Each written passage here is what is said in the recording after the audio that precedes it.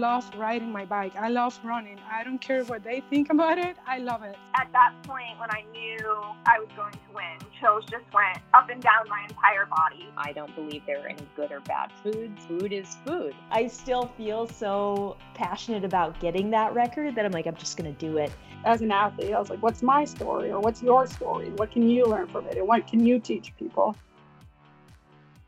Welcome to the IronWomen podcast. I'm Alyssa Godesky here with my co-host Haley Chura. And Haley, I feel like I saw a lot of people in New York City on Instagram, but I had to do a double take because I was like, is Haley in New York City too for marathon weekend? Is she continuing her Gallivant tour in the off season around America, going to races, doing fun things?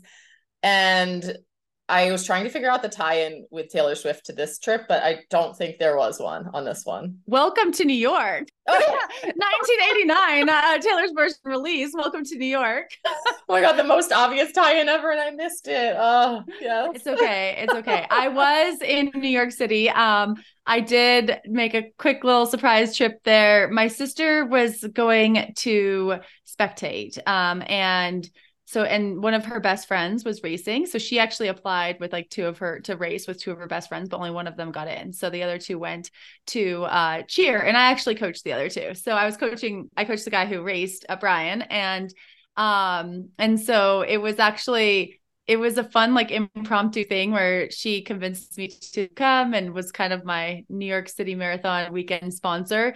And we had just like an incredible time. I think it was the second I landed, she sent me the Taylor Swift Welcome to New York, Taylor's version song. So I could play it on the airplane, which does have a different sound to it when you're actually like landing in New York City, which was pretty cool. But Alyssa, have you ever been in New York City for marathon weekend?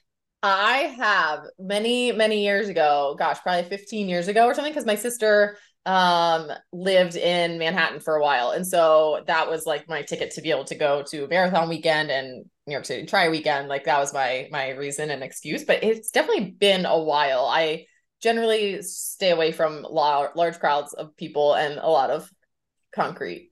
Oh my goodness. I loved it. I just had the best time. And I haven't been to New York City that many times, but I have over the years, but this is the first time I was there for marathon weekend. And it was just so fun to come out of the hotel on Saturday morning. And there were just runners everywhere. I mean, it's such a big city. And you would think that, life would just be going on, because even a 50,000 person race is like not that big, I guess, for New York City, but it felt like runners had taken over New York City. It was so cool. I actually got to go for a little shakeout run in Central Park. I got to watch the 5K, which was really neat. There's a 5K the day before, and I saw Colleen Quigley run by, who has been on our show, which was pretty cool. And just watch pro runners run by was pretty neat. And then I did a shakeout with Brian and also Caroline Shannon, who was on the Women's Performance podcast.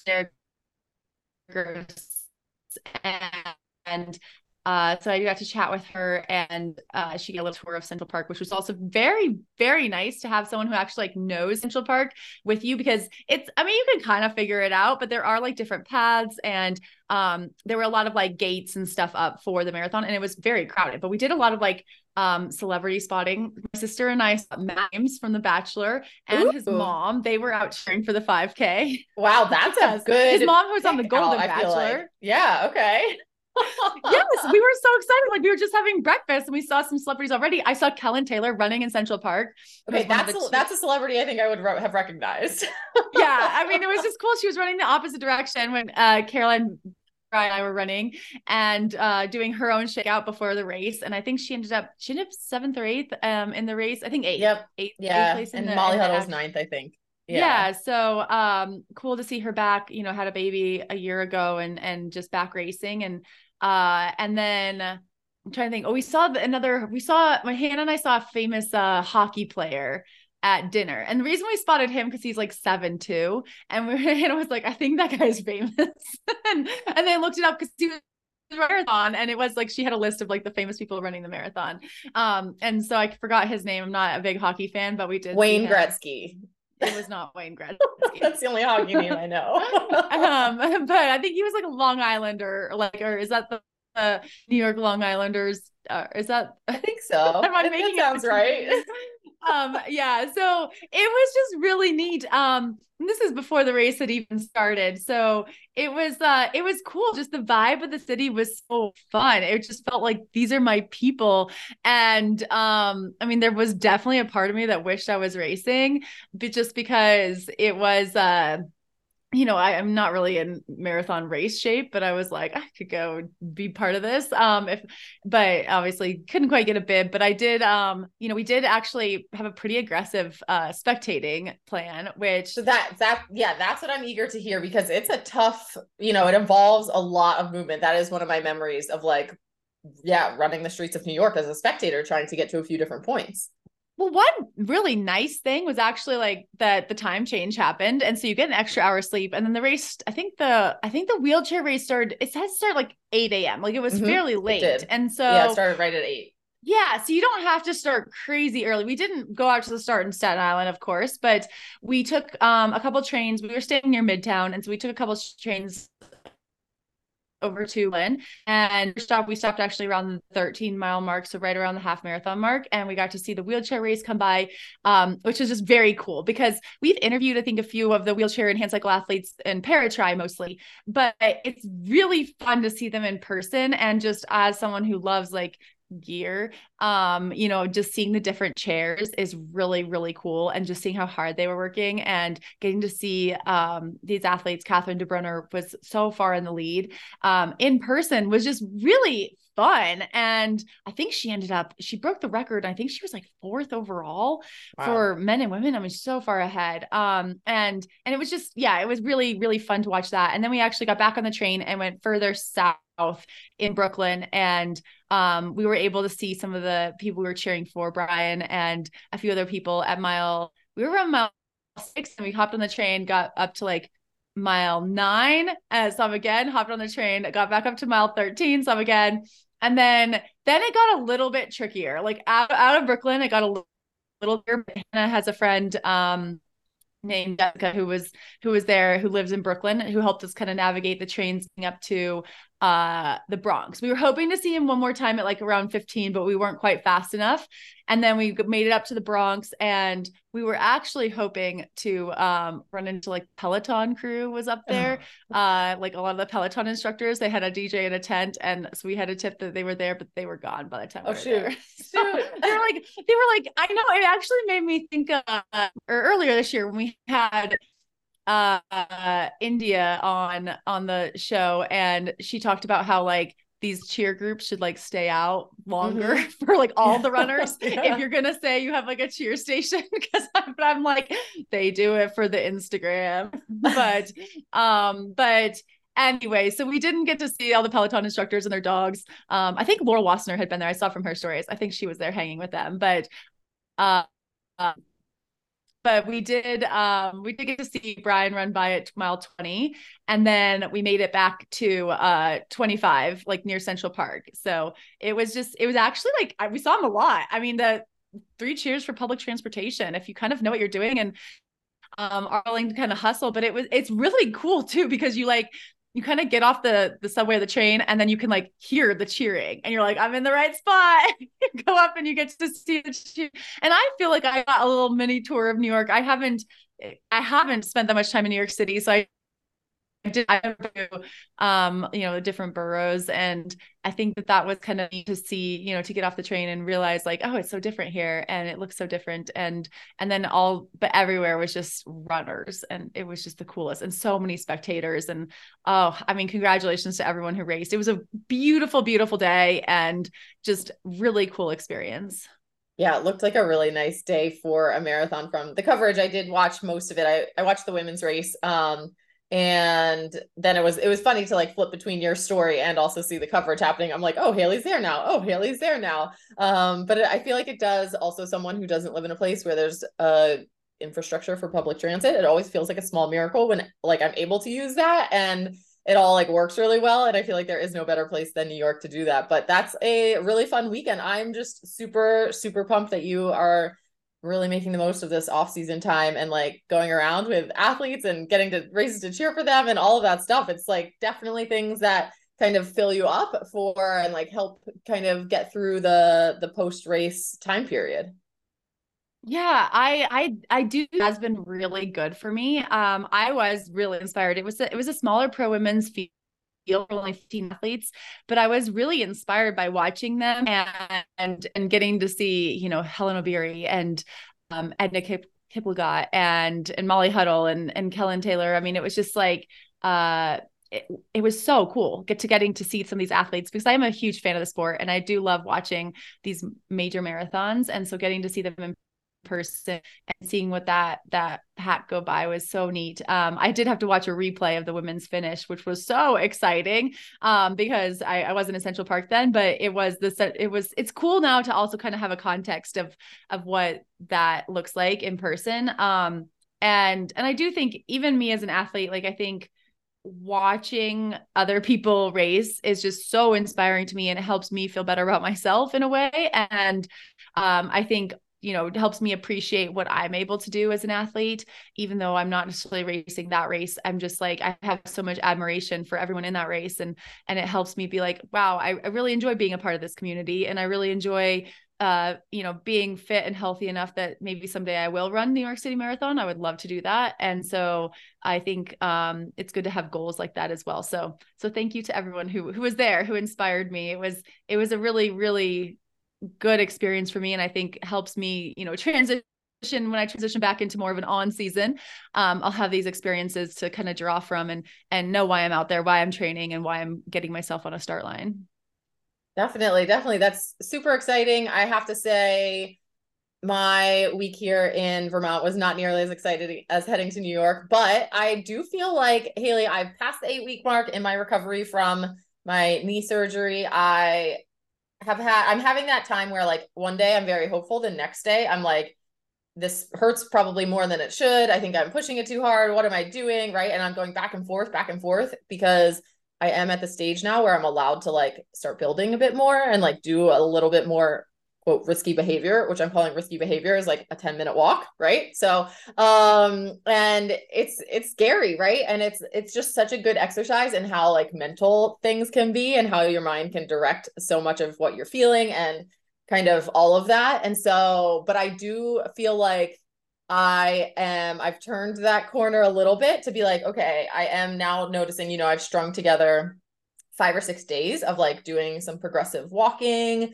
and, just trying to like, I feel like now I've done enough of those days where I'm starting to be like, okay, I am now like waking up and feeling better than I was 5 or 6 days ago with my knee, right? Like I'm definitely kind of, I'll be at that like week over week to see like the improvements. And so that's giving me some confidence that like I'm not pushing it too much by doing some 10-minute walks here and there. And, it is trending in the right direction and feeling good, like, when I am getting up in the morning and things like that. So I'm feeling encouraged. I still feel like I have quite a ways to go, obviously, to get back to any sense of like normal behavior for myself. But it is, this has just been such an unknown for me that I am just really happy that it seems to be moving in the right direction. I've started to work in some more normal activities, like some more normal strength work and things like that. I think I'm excited to see how that can progress through the month, because by December, I'm allowed to start like doing some workouts on some specific exercise machines that don't involve running. But that will be an exciting time. And so like now I'm trying to build to that time period. And so I think it's moving in the right direction, but it was, another full weekend of racing to get to watch and like keep that inspiration going with New York City Marathon, Ironman Florida, getting racing to Ironman Florida. I was fast definitely racing in Ironman Florida. My phone was definitely, I was maximum using tracker for New York City Marathon, trying to like take pictures, Instagram. I think that's why my Instagram stories did drop off after a bit, because I'm like, because I have all the trackers. I'm like, battery. I was going to navigate this subway system, but wow, what kind of racing that was at Ironman Florida. Sky Monch 8:22. I mean, incredible. Only 3 weeks after Kona. That was wild.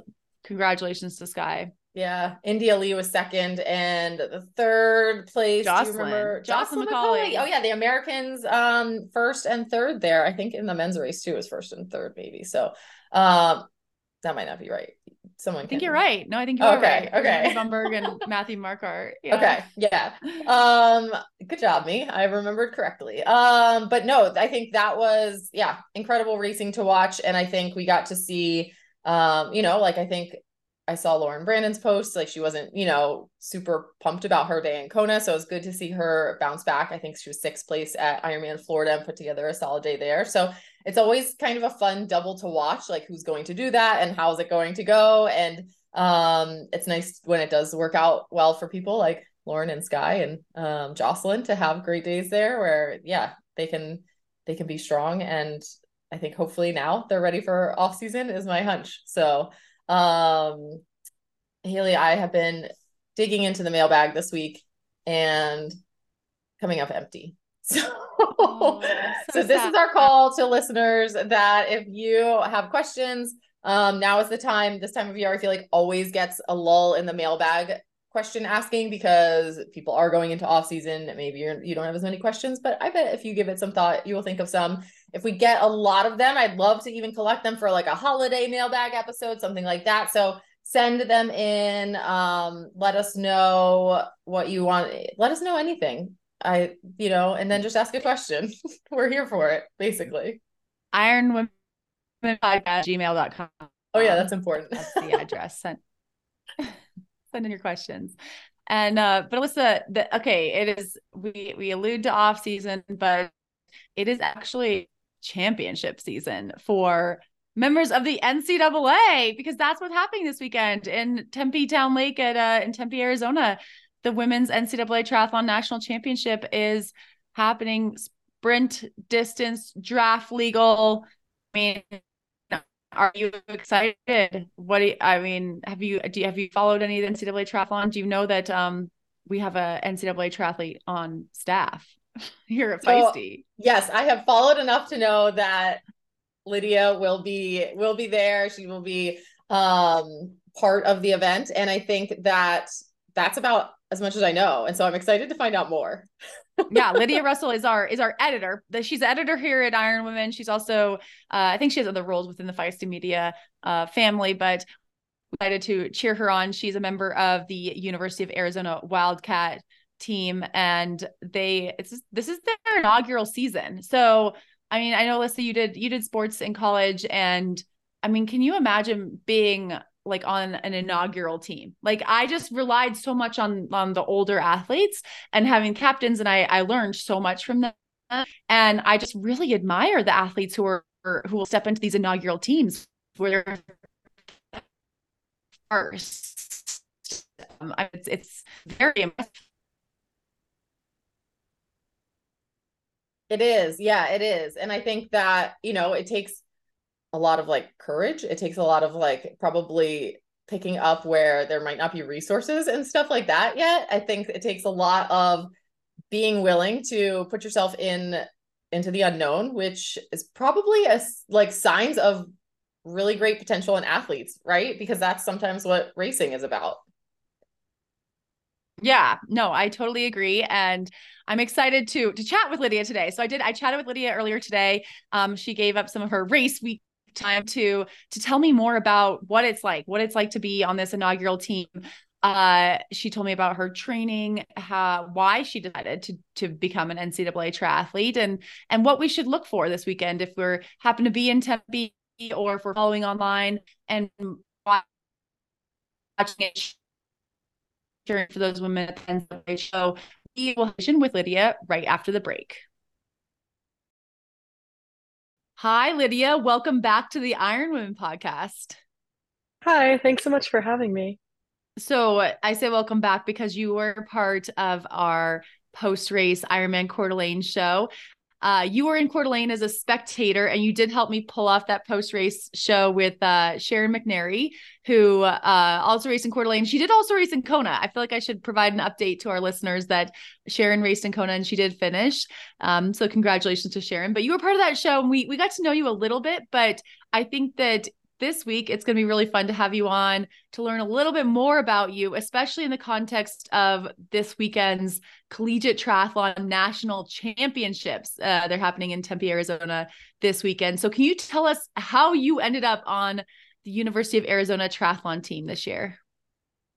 Yeah, so it was definitely something that I did not expect to happen. I feel like as you and Alyssa would say, it was not something I had on my bingo card for for 2023. But yeah, I was training like half the time, two-thirds of the time in Tucson, and I stopped working with my previous coach, and I knew Wes, the coach at Arizona from U23 Worlds last year. So I kind of reached out to him just to see if I could train with his group. Because he had some guys training here. He wasn't the U of A team hadn't started yet, but he was already down here. So I kind of reached out to him and he was like, well, sure, but what if you joined the team? I was at the time I was pretty against it. I was like, I don't know how I feel about that. And then I talked to some people and I don't know, everyone seemed to think it was a good idea. So I was like, okay, I'll just take a chance and try it out and see what happens. So were yeah. you already a student then at the University of Arizona, or did that get you to enroll? No, that got me to enroll. I was kind of like taking a break from school, I guess you would say at that point. I was not taking classes anywhere. Okay, because previously I think you had run at Oregon and New Mexico. Do I have that right? Yeah. And so you left those programs and you were pursuing triathlon, but at the World Triathlon Draft Legal level, right? Right. Yeah. Okay. So this was a big move. So it meant enrolling in school. Had you graduated, or I'm just trying to figure out the eligibility here. So you had run only a couple years as you'd only been a couple years as a student athlete runner, but did you graduate, or are you still getting an undergraduate degree? No, I'm still doing my undergraduate degree. And also, I was injured at Oregon and New Mexico. So I never actually raced in the NCAA. So Okay. I only lost 1 year of eligibility due to like not being active in classes because it's still like a 5 year clock. But yeah, I had never actually raced. So I'd done 2 years of undergrad and 1 year of just nothing at all. So this was a really unexpected second chance at collegiate athletics. Yeah, definitely. And what is it like being a part of a first year sport at a university? Because this is the first year that U of A has a women's triathlon team at the NCAA level. And so what is that like? It's really fun. I mean, it kind of sometimes feels like people on campus are like seeing a unicorn for the first time. It's like, oh, they really do exist. Like, Really? So there's like like a vibe on campus, like you're known.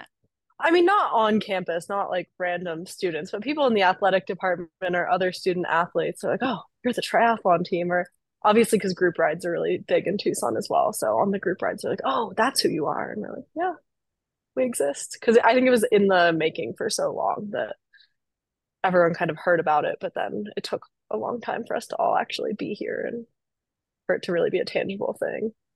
Do you celebrate like milestones as like the first? This is the first ever, do we call them meets? What is it? Race competition for this team ever.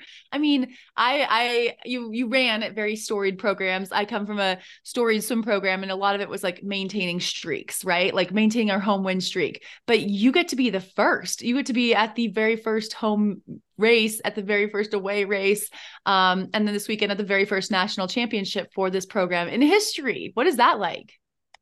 It's really special. And I mean, I think we're all super aware of it. And I think that makes it even more special. Like we're all so into it and so invested. And we're a really like happy, just like peppy group, I guess you would say. So I think just ever like it would be fun even if it wasn't the first of everything with this group of people. But I think just because everyone's so happy to be here, it's like everything's magnified times 10. And then did you know any of the other women on the team before you got there? Because usually you'd go to a recruiting trip, you'd kind of get to know some of the people and the coach, but that obviously you couldn't go and meet existing athletes. Everyone was brand new. So did you know anyone ahead of time? I had met a lot of them, some of them through World Triathlon Racing.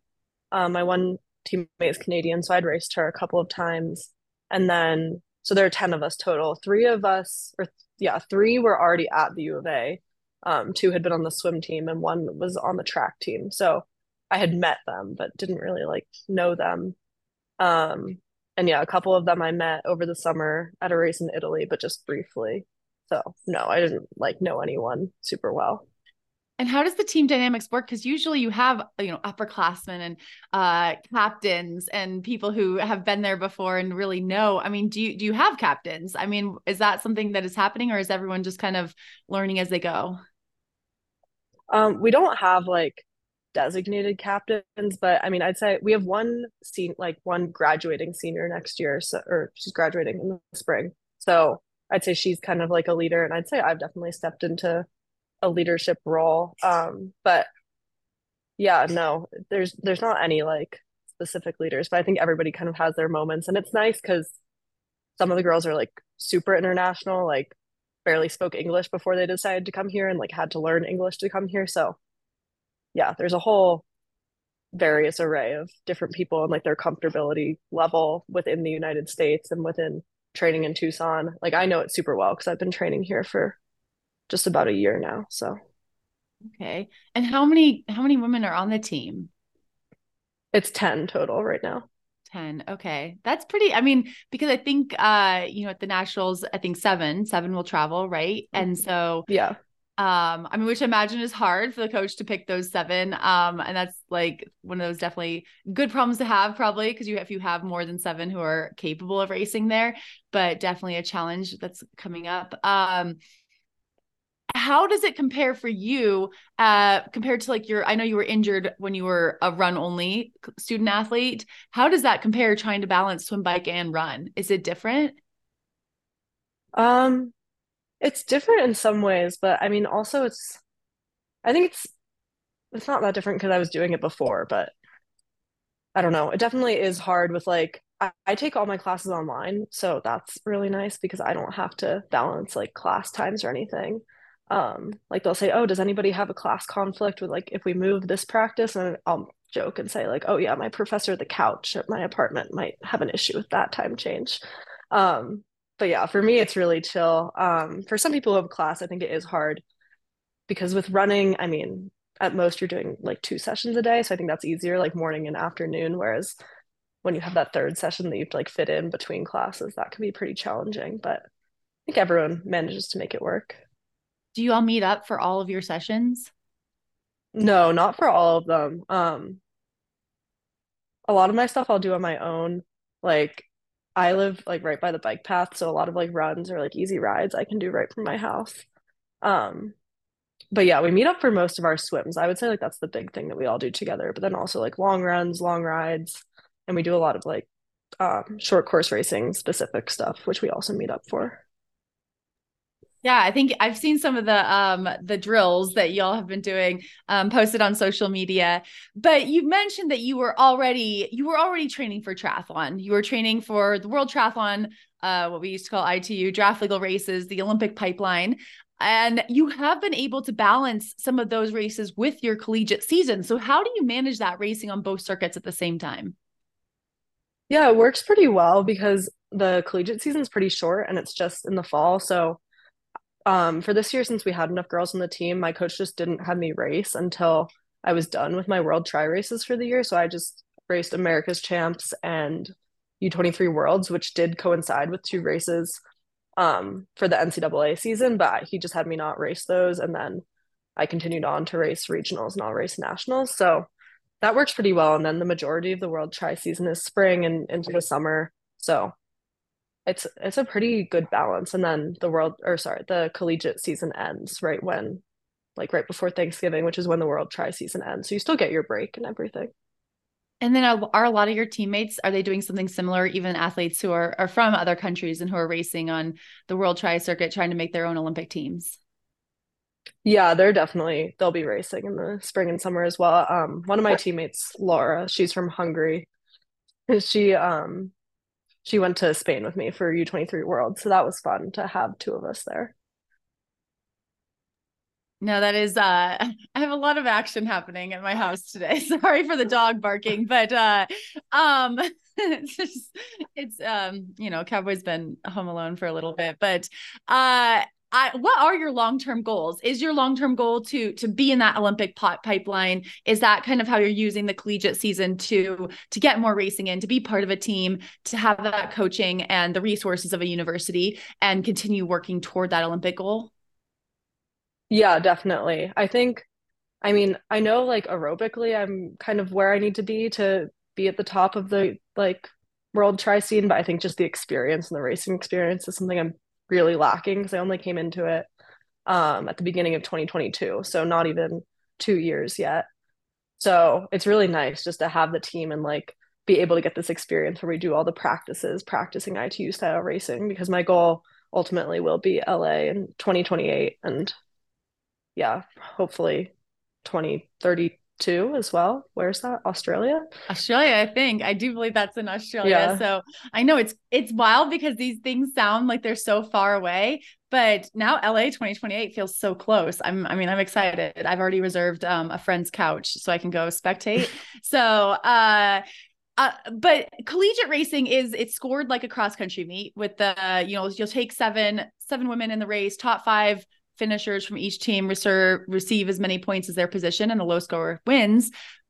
When you race a world triathlon race, you are representing Team USA, but there isn't this scoring that's similar to the collegiate triathlon. So do you have a different mindset and different tactics when you're in a college race, knowing that what you are trying to do is like minimize that spread, get as few points as possible, and be one of those top five scoring athletes and represent your school?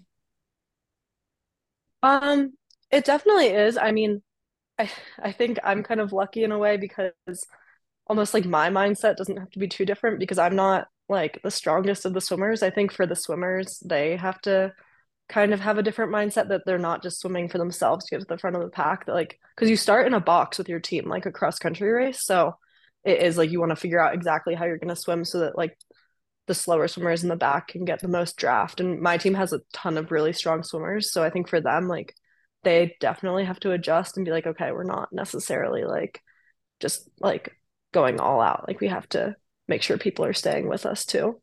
But yeah, for me, my strength is the run. I mean, the run is kind of the same, like just go as hard as you can, make up as many spots. But I think there is still more motivation on the run. Like at regionals, I didn't have a great race, like on the swim and the bike, but then on the run, I was able to have a lot more, I think, just fire still behind me because I was like, oh, I need to get these spots for my team. And I did end up passing a lot of people on that run. And like I knew I was doing it for them. It wasn't just for me. Can you talk a little bit about the pre-race vibe at a collegiate race? Because that is unique to be in a box with your teammates before the start. Because when you're racing for Team USA, it's like numbers, right? So you could all be spread out. So you are actually like chatting, talking to each other. Does that camaraderie kind of help? Is it fun to be standing next to people you train with and who you share this common bond with before the start? Yeah, it's definitely a lot like less stress than a world tri race because you have like I have my best friend standing right next to me. Like, it feels like any other day at practice. And also I know on the swim start they're not gonna like beat the shit out of me because they are on my team at the end of the day. So that's nice. That's a good point. I feel a bit more physically safe. That is a good point. I didn't even think about that one, but that is, yeah, some of these swim starts are very aggressive. I haven't heard from, age groupers in Kona, at the all women's Kona, talking about the aggressive swim start. So it can help to have a friend nearby. So you mentioned that West Regional, you finished 15th. You did have the fastest run split in the field, 17:48 for that 5K. Congratulations. And the University of Arizona team did finish fourth behind ASU, TCU, and the University of San Francisco. You kind of alluded to how you felt about your own results, but how did you feel about your team's result? I think we definitely know we're capable of more, but it was a good step. When they raced at TCU earlier in the year, I think I wasn't there, but I think they definitely came up short of where they wanted to be. And I know our coaches were super happy with the improvement in execution from TCU to regionals. So yeah, I mean, I think everyone was happy with it. It was definitely a good step in the right direction, but I think we know we have more in us. Yeah, and I think there's about 4 weeks in between that regional and the national championship. So when you evaluate your own performance, were there certain things that you then were like, okay, I need to work on this? And but I mean, you have to be kind of happy with that run split. Yeah, just if that run split had happened, but from like one bike group up in the race, it would have won me the race instead of getting 15th. So that was a little disappointing. But what happened was I had a decent swim. It wasn't terrible. And then I got into T1 took my wetsuit off. It was super cold. They had these tiny, tiny boxes for our wetsuit. So I like shoved it into that and then just went brain empty, no thoughts, and grabbed my bike without putting my helmet on. So I totally lost the chase pack. It was like, I would say it was one of the stupidest things I've ever done in a triathlon, but it's up there. But I've done some pretty stupid things in transition. So, Oh, that's so so hard. I mean, I don't think people realize how chaotic it can be in transition, even though there's things that you practice. I mean, I watched Jan Frodeno forget to take his swim skin off in Milwaukee, and he's been doing this for decades, and so it can happen. But that is a costly time mistake. yeah, it was unfortunate because I was right there with one of my friends from San Francisco. She was right there next to me in transition, so I think that's what I was focusing on. I was like, oh, I got to go with her. I know she's really strong on the bike. She ended up in the lead group on the bike. So yeah, that was a bummer, but fixable mistake. Yes, redemption this weekend. That's an easy one to check off. And like, once you get on the bike and you have a helmet on, you'll be like, okay, I'm already doing better than last time. Yeah, exactly. Yeah. So Queen's University won the East Regional. They were followed by Denver and then two Division II teams, Lenore Ryan and Wingate in third and fourth. And so it is my understanding that there's a new system for this year's nationals where the race won't be split by division. Instead, there'll be an A heat and a B heat. So you can have Division I, Division II, I guess even Division III teams racing each other head to head. I think that the thought process behind that would be to make the race faster than ever, to get those fast Division II athletes racing with Division I. Do you think that change will impact the race? It definitely could in terms of like bike groups and going around 180s and stuff, because I think just the NCAA in general, like all three divisions, there are so many strong swimmers. So I think just like adding to the number of people who are coming out in the front of the race could definitely change things because it's just more people to go around the technical section. So I don't know if that'll like break it up more, like big groups will get broken up into a lot more smaller groups, or how that will work, but it could definitely change things. But then again, I wasn't at NCAA's last year, so it'll all be new to me either way. I read that there will be 99 women on the start line in the A heat this weekend, which is a huge number. Do I have that right? And I mean, are there any specific tactics that you can share that you might be using for navigating a huge start list? I think it was the same at regionals. It was something like close to 100 girls on the start line. So yeah, I don't know. I mean, if you're in the middle of that many people, you're in the middle of that. Like, it doesn't really matter if it's 20 or 100. Being in the middle of a ton of people is crazy. So yeah, I'll just be trying to stay with my team and hopefully they get us out fast. I mean, because that's a lot bigger than the average world triathlon race, right?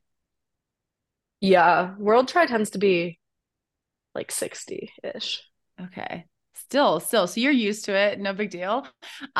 You mentioned that, you live and train in Tucson, which is only about 2 hours away from the championship race venue in Tempe, Arizona. Have you had a chance to preview the course in Tempe?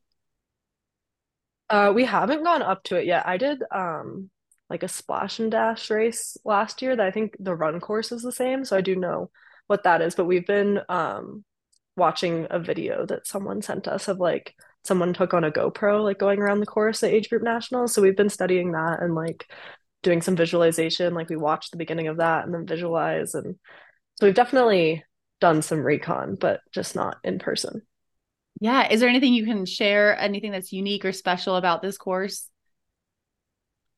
Not really. I mean, it seems pretty straightforward. There's some 180s, some uphills, but not that steep. They say it's pretty fast going down into transition. It's 3 loops. So apparently it's a steep downhill going through transition. But there's 3 loops on the bike. Is that? Mm-hmm. Yeah. Okay. And then is it loops as well on the run? It's a great question. It's probably 2 laps of out and back ish, because that's what a normal sprint is, but okay. So pretty spectator friendly. I know Tempe Town Lake, it like for Ironman Arizona is often very cold. Will this be a wetsuit swim for you, or is it non-wetsuit? I feel like some of the pictures I've seen from previous years showed it was non-wetsuit. I think it tends to be wetsuit. I know last week when we checked the temperature, it wasn't quite wetsuit yet, but it has been cooling off a good bit in Arizona. So Yeah. I think right now we're counting on it being wetsuit, but we'll see. Hopefully they give you a bigger box to throw that in there. It makes it a little bit easier. Yeah. And so I was reading that the College Triathlon Coaches Association, or CTCA, announced a national ranking system for both teams and individuals during the season. And I'll save that specific rankings discussion for our outro, since I know races and especially triathlons aren't one on paper, and I don't think we need to necessarily talk about your specific rankings and how you feel about them unless you want to, but how do you feel about the rankings in general, like having these rankings out there? Do you think it kind of helps the sport, helps fans kind of have a metric to keep engaged throughout the season? I know that other sports, collegiate sports, obviously that it's a big deal when those rankings come out every week. I mean, do you like the rankings? Do you guys talk about them at all, or do you just ignore them? I mean, I think it's probably kind of the same for everyone. Like, you talk about them if they're good. And well, the thing with triathlon is there's so few teams, so few people compared to any other like NCAA sport. So, I mean, to an outsider who doesn't know NCAA triathlon, we're ranked like fourth or whatever in the region. It seems really good, but there's not that many schools in the region. So I don't know. I think they're useful for what they're worth, like for getting publicity out there and being like, oh, look at us, we're doing this. But I think at the end of the day, there's so few people, so few teams, and especially so few races. Like, the rankings were based on, I mean, until right now, the rankings are based on 2 races.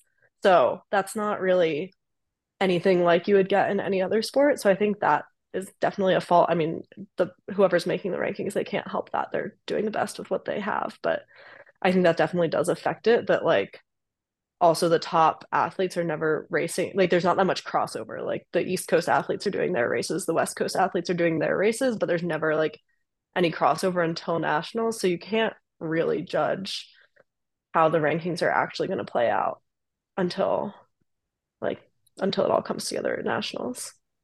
That's good. Yeah. I mean, I thought it was interesting. I also thought the individual rankings were interesting because I know that certain athletes haven't even raced. Like, they won't race until the national championship. That's a possibility. I think last year's defending champion, do I have that right? Amber, Mm-hmm. she from, I don't know, butcher her last name, Schlebusch from ASU. She hasn't actually raced in any NCAA races this year. So obviously not included in those rankings, but someone to watch. Yeah. Yeah. And I mean, like, for me, like, I've only raced once, so, and it wasn't my finest work. So yeah, I think the rankings are definitely not reflective of it's like when you're, or maybe I'm just biased, but I think it's a good bias to have, because that's like always like we're trying to beat your bib number kind of thing in Ironman racing. Sometimes that can be kind of fun. We were like, no, they put me too low. And so earlier this year, I did chat with Kennedy Calcagno from TCU, and she talked about the name, image, likeness, or NIL deals in triathlon and NCAA triathlon. And so I was curious if you were working with any brands or trying to make some money to support yourself with any NIL deals this year. Not yet. I don't know, it's kind of been on the back burner a little bit. I have some like discounts I get at places, which is kind of an NIL deal, but that kind of happened before I was even racing for U of A. But yeah, I just really haven't had the time to pursue that yet. I've been busy with school and training and traveling and all my stuff I do for Feisty. So yeah, it's been hard to have time to figure all that out. I know. Well, we appreciate what you do for Feisty. We can if we need to work out something with Sarah on that, branding you a little heavier. But what about social media in general? As you know, as a young athlete, like, things like Instagram didn't exist when I was a collegiate athlete. And I think, like, do you feel pressure to put yourself out there on social media and to post a lot? Or is that something you talk about as a team? I mean, I'd say I'm someone who's pretty inclined to like post and talk about my journey in general. And I feel like there are a lot of like younger girls, especially from the area that I'm from, or like who know who I am, who follow me and who kind of look up to me. So, but I wouldn't say I feel pressure because of that. Like, I definitely want to be posting and kind of sharing my journey. So yeah, we don't really talk about it as a team, and nobody has to post anything, but I mean, I think we're all really proud of our team and everybody wants to post about it. So Yeah, I was just curious because I had seen some of the videos I mentioned earlier about I think, working on transitions or something like that. So I didn't know if there was like a photo day or something like that. Or do you know when they're filming when for the team or for promos for University of Arizona? Does that kind of thing ever happen? There are photographers that will come sometimes. And when we had, oh, speaking of first, when we had our like first official practice of the year, that was huge. We had photographers and they did interviews and that was crazy. But yeah, for the most part, no, the coaches will just whip out their phones every now and then. But there are photographers. The photographers at Arizona are amazing. I will give them some credit for that. They make everybody the time. They know what they're doing. So it is fun when they come because the content's always great. Yeah. And then do they give that to you so you can share it on your own social profiles? Yeah, they just send it to us that we have like an app that they can put all the photos in. So they just send them to us through that. And yeah. Does that change up your workout at all? I mean, I guess you don't have a lot to compare it to, but I'm just curious, like as sports can be such a marketing event for a university. And so I was curious how the university is working to help you create content that also helps them. Yeah, they haven't really like come for a lot of sessions. We did like team photos and before Worlds, Laura and I had some photos taken with the flags, which was really cool. So they're very willing to like work with us and kind of do what we need. We do have the idea of doing an underwater photo shoot at some point after nationals. So photographer, the photographer said trying that out. So we might even try and get a bike underwater, do something cool with that. So that would be fun. They're definitely very like open to working with us and doing whatever kind of photos we want. So Yeah, use those resources. I'd love to see that. And the whole world would as well. What does your season look like after nationals? You mentioned it sounds like you get a little bit of a break, but knowing you have these spring races that are not necessarily collegiate races, but it sounds like you will be still training with the team. And like, how does that work?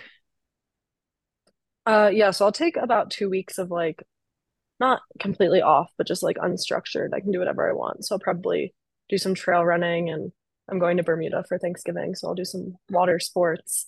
So do that for 2 weeks and then yeah, just right back into training. I mean, we'll probably ease into it, but yeah, I know I'm gonna have some serious double swims a lot of the week over the winter to try and improve that swim speed. So yeah, it'll definitely be like a decent bit of training in the winter, but it'll be fun.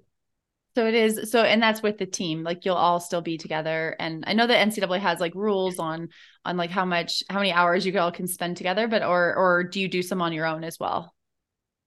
Yeah, it'll be some on our own. I think there's definitely restrictions on what they can do. So I think we're gonna have off for a certain amount of time and then it might be like optional.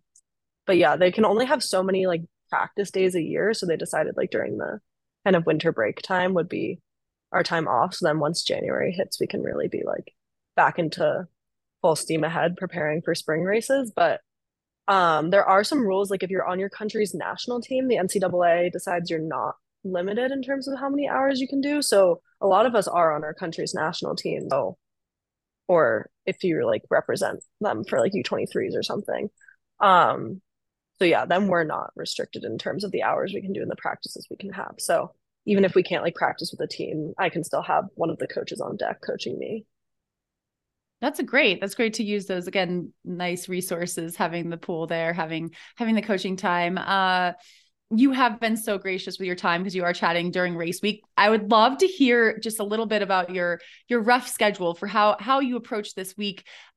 Because are you still taking classes even online? I mean, it is still something you have to do. So are you taking classes? When do you head up to Tempe? Yeah, so I have classes. They're online in the sense that like they're asynchronous. So I just have due dates for the work and I can do it whenever I want, which is probably an athlete's dream, I guess you would say, because I can do it whenever. I can plan my naps when I don't have a class schedule. So that's really nice. And I can obviously do the classes when I'm there as well. So I think we had a Thursday around midday. And then there's like the banquet dinner thing at night. And then Friday we'll do some pre-race stuff. I don't really know what exactly we'll do considering that there's no course. Oh yeah, there's no bike course recon for nationals. I guess I didn't say that, but Oh, they don't allow there's it. no like Yeah, because they can't close the roads. So Okay. yeah. So maybe we'll try and drive around it or something. I don't really know. But yeah, just pretty normal pre-race day. And then Saturday we don't race till 2 something. So yeah, that'll be nice. It'll be a chill morning until we head out to the course. Yeah, do you like that? I did that in Milwaukee. I did a 4 p.m. start, which is the first time I've done that. Because I don't come from that world triathlon background. But do you like an afternoon start? How do you structure your day when you have an afternoon start? Um, yeah, I've had to get used to it lately. I feel like my first year in the sport last year, I didn't really have a lot of later afternoon starts. Even when I was racing in Europe over the summer, I'm pretty sure they were like for the most part in the morning. And then this year suddenly it felt like everything was in the afternoon at like 4 p.m. or 6 p.m. And I was like, oh my God, what is happening? But yeah, I have gotten used to it. It is a bit nicer though when you go to Europe and do it because you're still a bit jet lagged, so you just sleep Mm. really late and then go race. Um, but yeah, I just wake up, do a shakeout run, eat like a light first breakfast, and then just kind of sit around and wait until it's 3 hours before the race, and then I eat my white rice with banana, All and right, then white rice with banana. then I know it's go time. Yeah. Yeah, that was like so similar. I like normally eat oatmeal 3 hours before a race start. So I was like, okay, 1 p.m. I'm making oatmeal. Yeah. So, I mean, I guess it is trying to keep things as standardized as possible. In case any of our listeners happen to be in Tempe this weekend, do you have any spectator tips for on-course spectators? I I do not. I've heard there's a bridge where you can see everything really well. But yeah, I would not be the person to ask for that. Okay, I'm I can say not familiar with Tempe at all. I mean, having raced Ironman Arizona there, been there, the bridges are pretty cool. Like there are some bridges. I haven't specifically looked at the course, but with all those loops, I'm sure there'll be like some good cheer zones. Do you have a special cheer that you like people to yell at you? Um, no, I don't really have anything in particular. Go I'm Lydia! always my coaches always come up with something strange to yell at us, so that's always Just say fun to see what. go feisty Lydia. What about online? Is there a way to follow online? I should know this. I should look it up. But I mean, I don't is know racing officially, Arizona? but Okay. yeah, we'll have a live stream on our Instagram account, Arizona Triathlon. So that's definitely an easy way to follow along. One of our Right. student managers will be doing that. So yeah, Excellent. I'll We tell love him he'd better seeing. do a good job now that I've told people about it. Yeah, I know. We will make sure we'll link to that Instagram account in our show notes and make sure that all of our listeners are cheering you on, following the race, the fierce racing. I mean, it sounds like anything could happen. Everything is so new and that's exciting, and it's exciting that you're part of it. But thank you so much for all the work you do editing the show. But then thank you as well for coming on and talking more about your first ever collegiate triathlon national championship. We wish you the best of luck. Yeah, thank you so much. It's been a pleasure to be on the show. In case you want to follow Lydia and all the NCAA triathlon action this weekend, the B heat starts at noon on Saturday, and the A heat is following at 2:15 p.m. And I think, Alyssa, going into the championship weekend, the top 3 ranked Division I teams are the champion. They follow Queen's University and the University of San Francisco. But it'll be fun to watch and see if other schools like Lydia's Arizona Wildcats University or that new program at TCU can mix things up a bit. And on the Division II side, I think the is Lenore Ryan and Wingate, though Colorado Mesa was in the mix last year, so we'll see how that plays out. And in Division III, North Central College looks to defend their title from 2022, and I think they've actually won like 6 national titles as well. So definitely a heavy favorite in that race. Or not. I also have another fun fact. I think you remember our conversation with Delaware State head coach Hannah Loftus and athlete Chara Hines earlier this year. And I am happy to report Del State will be sending 5 athletes to nationals. So Ooh. you can watch for them in Tempe this weekend as well.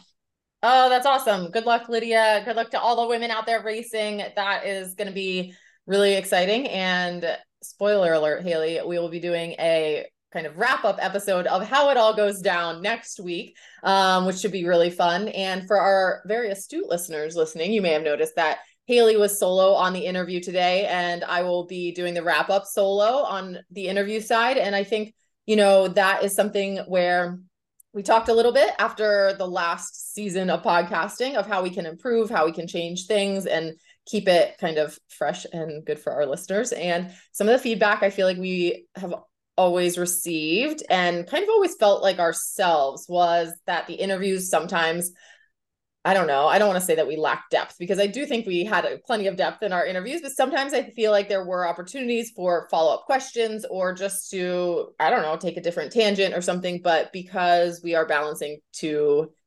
podcasters and one interviewee, it's tough to do when you're all doing it virtually. So let us know what you think of us doing solo interviews. Do you think it adds more to the interviews? Do you hate it and you want Haley and I back and forth ping-ponging the interviews?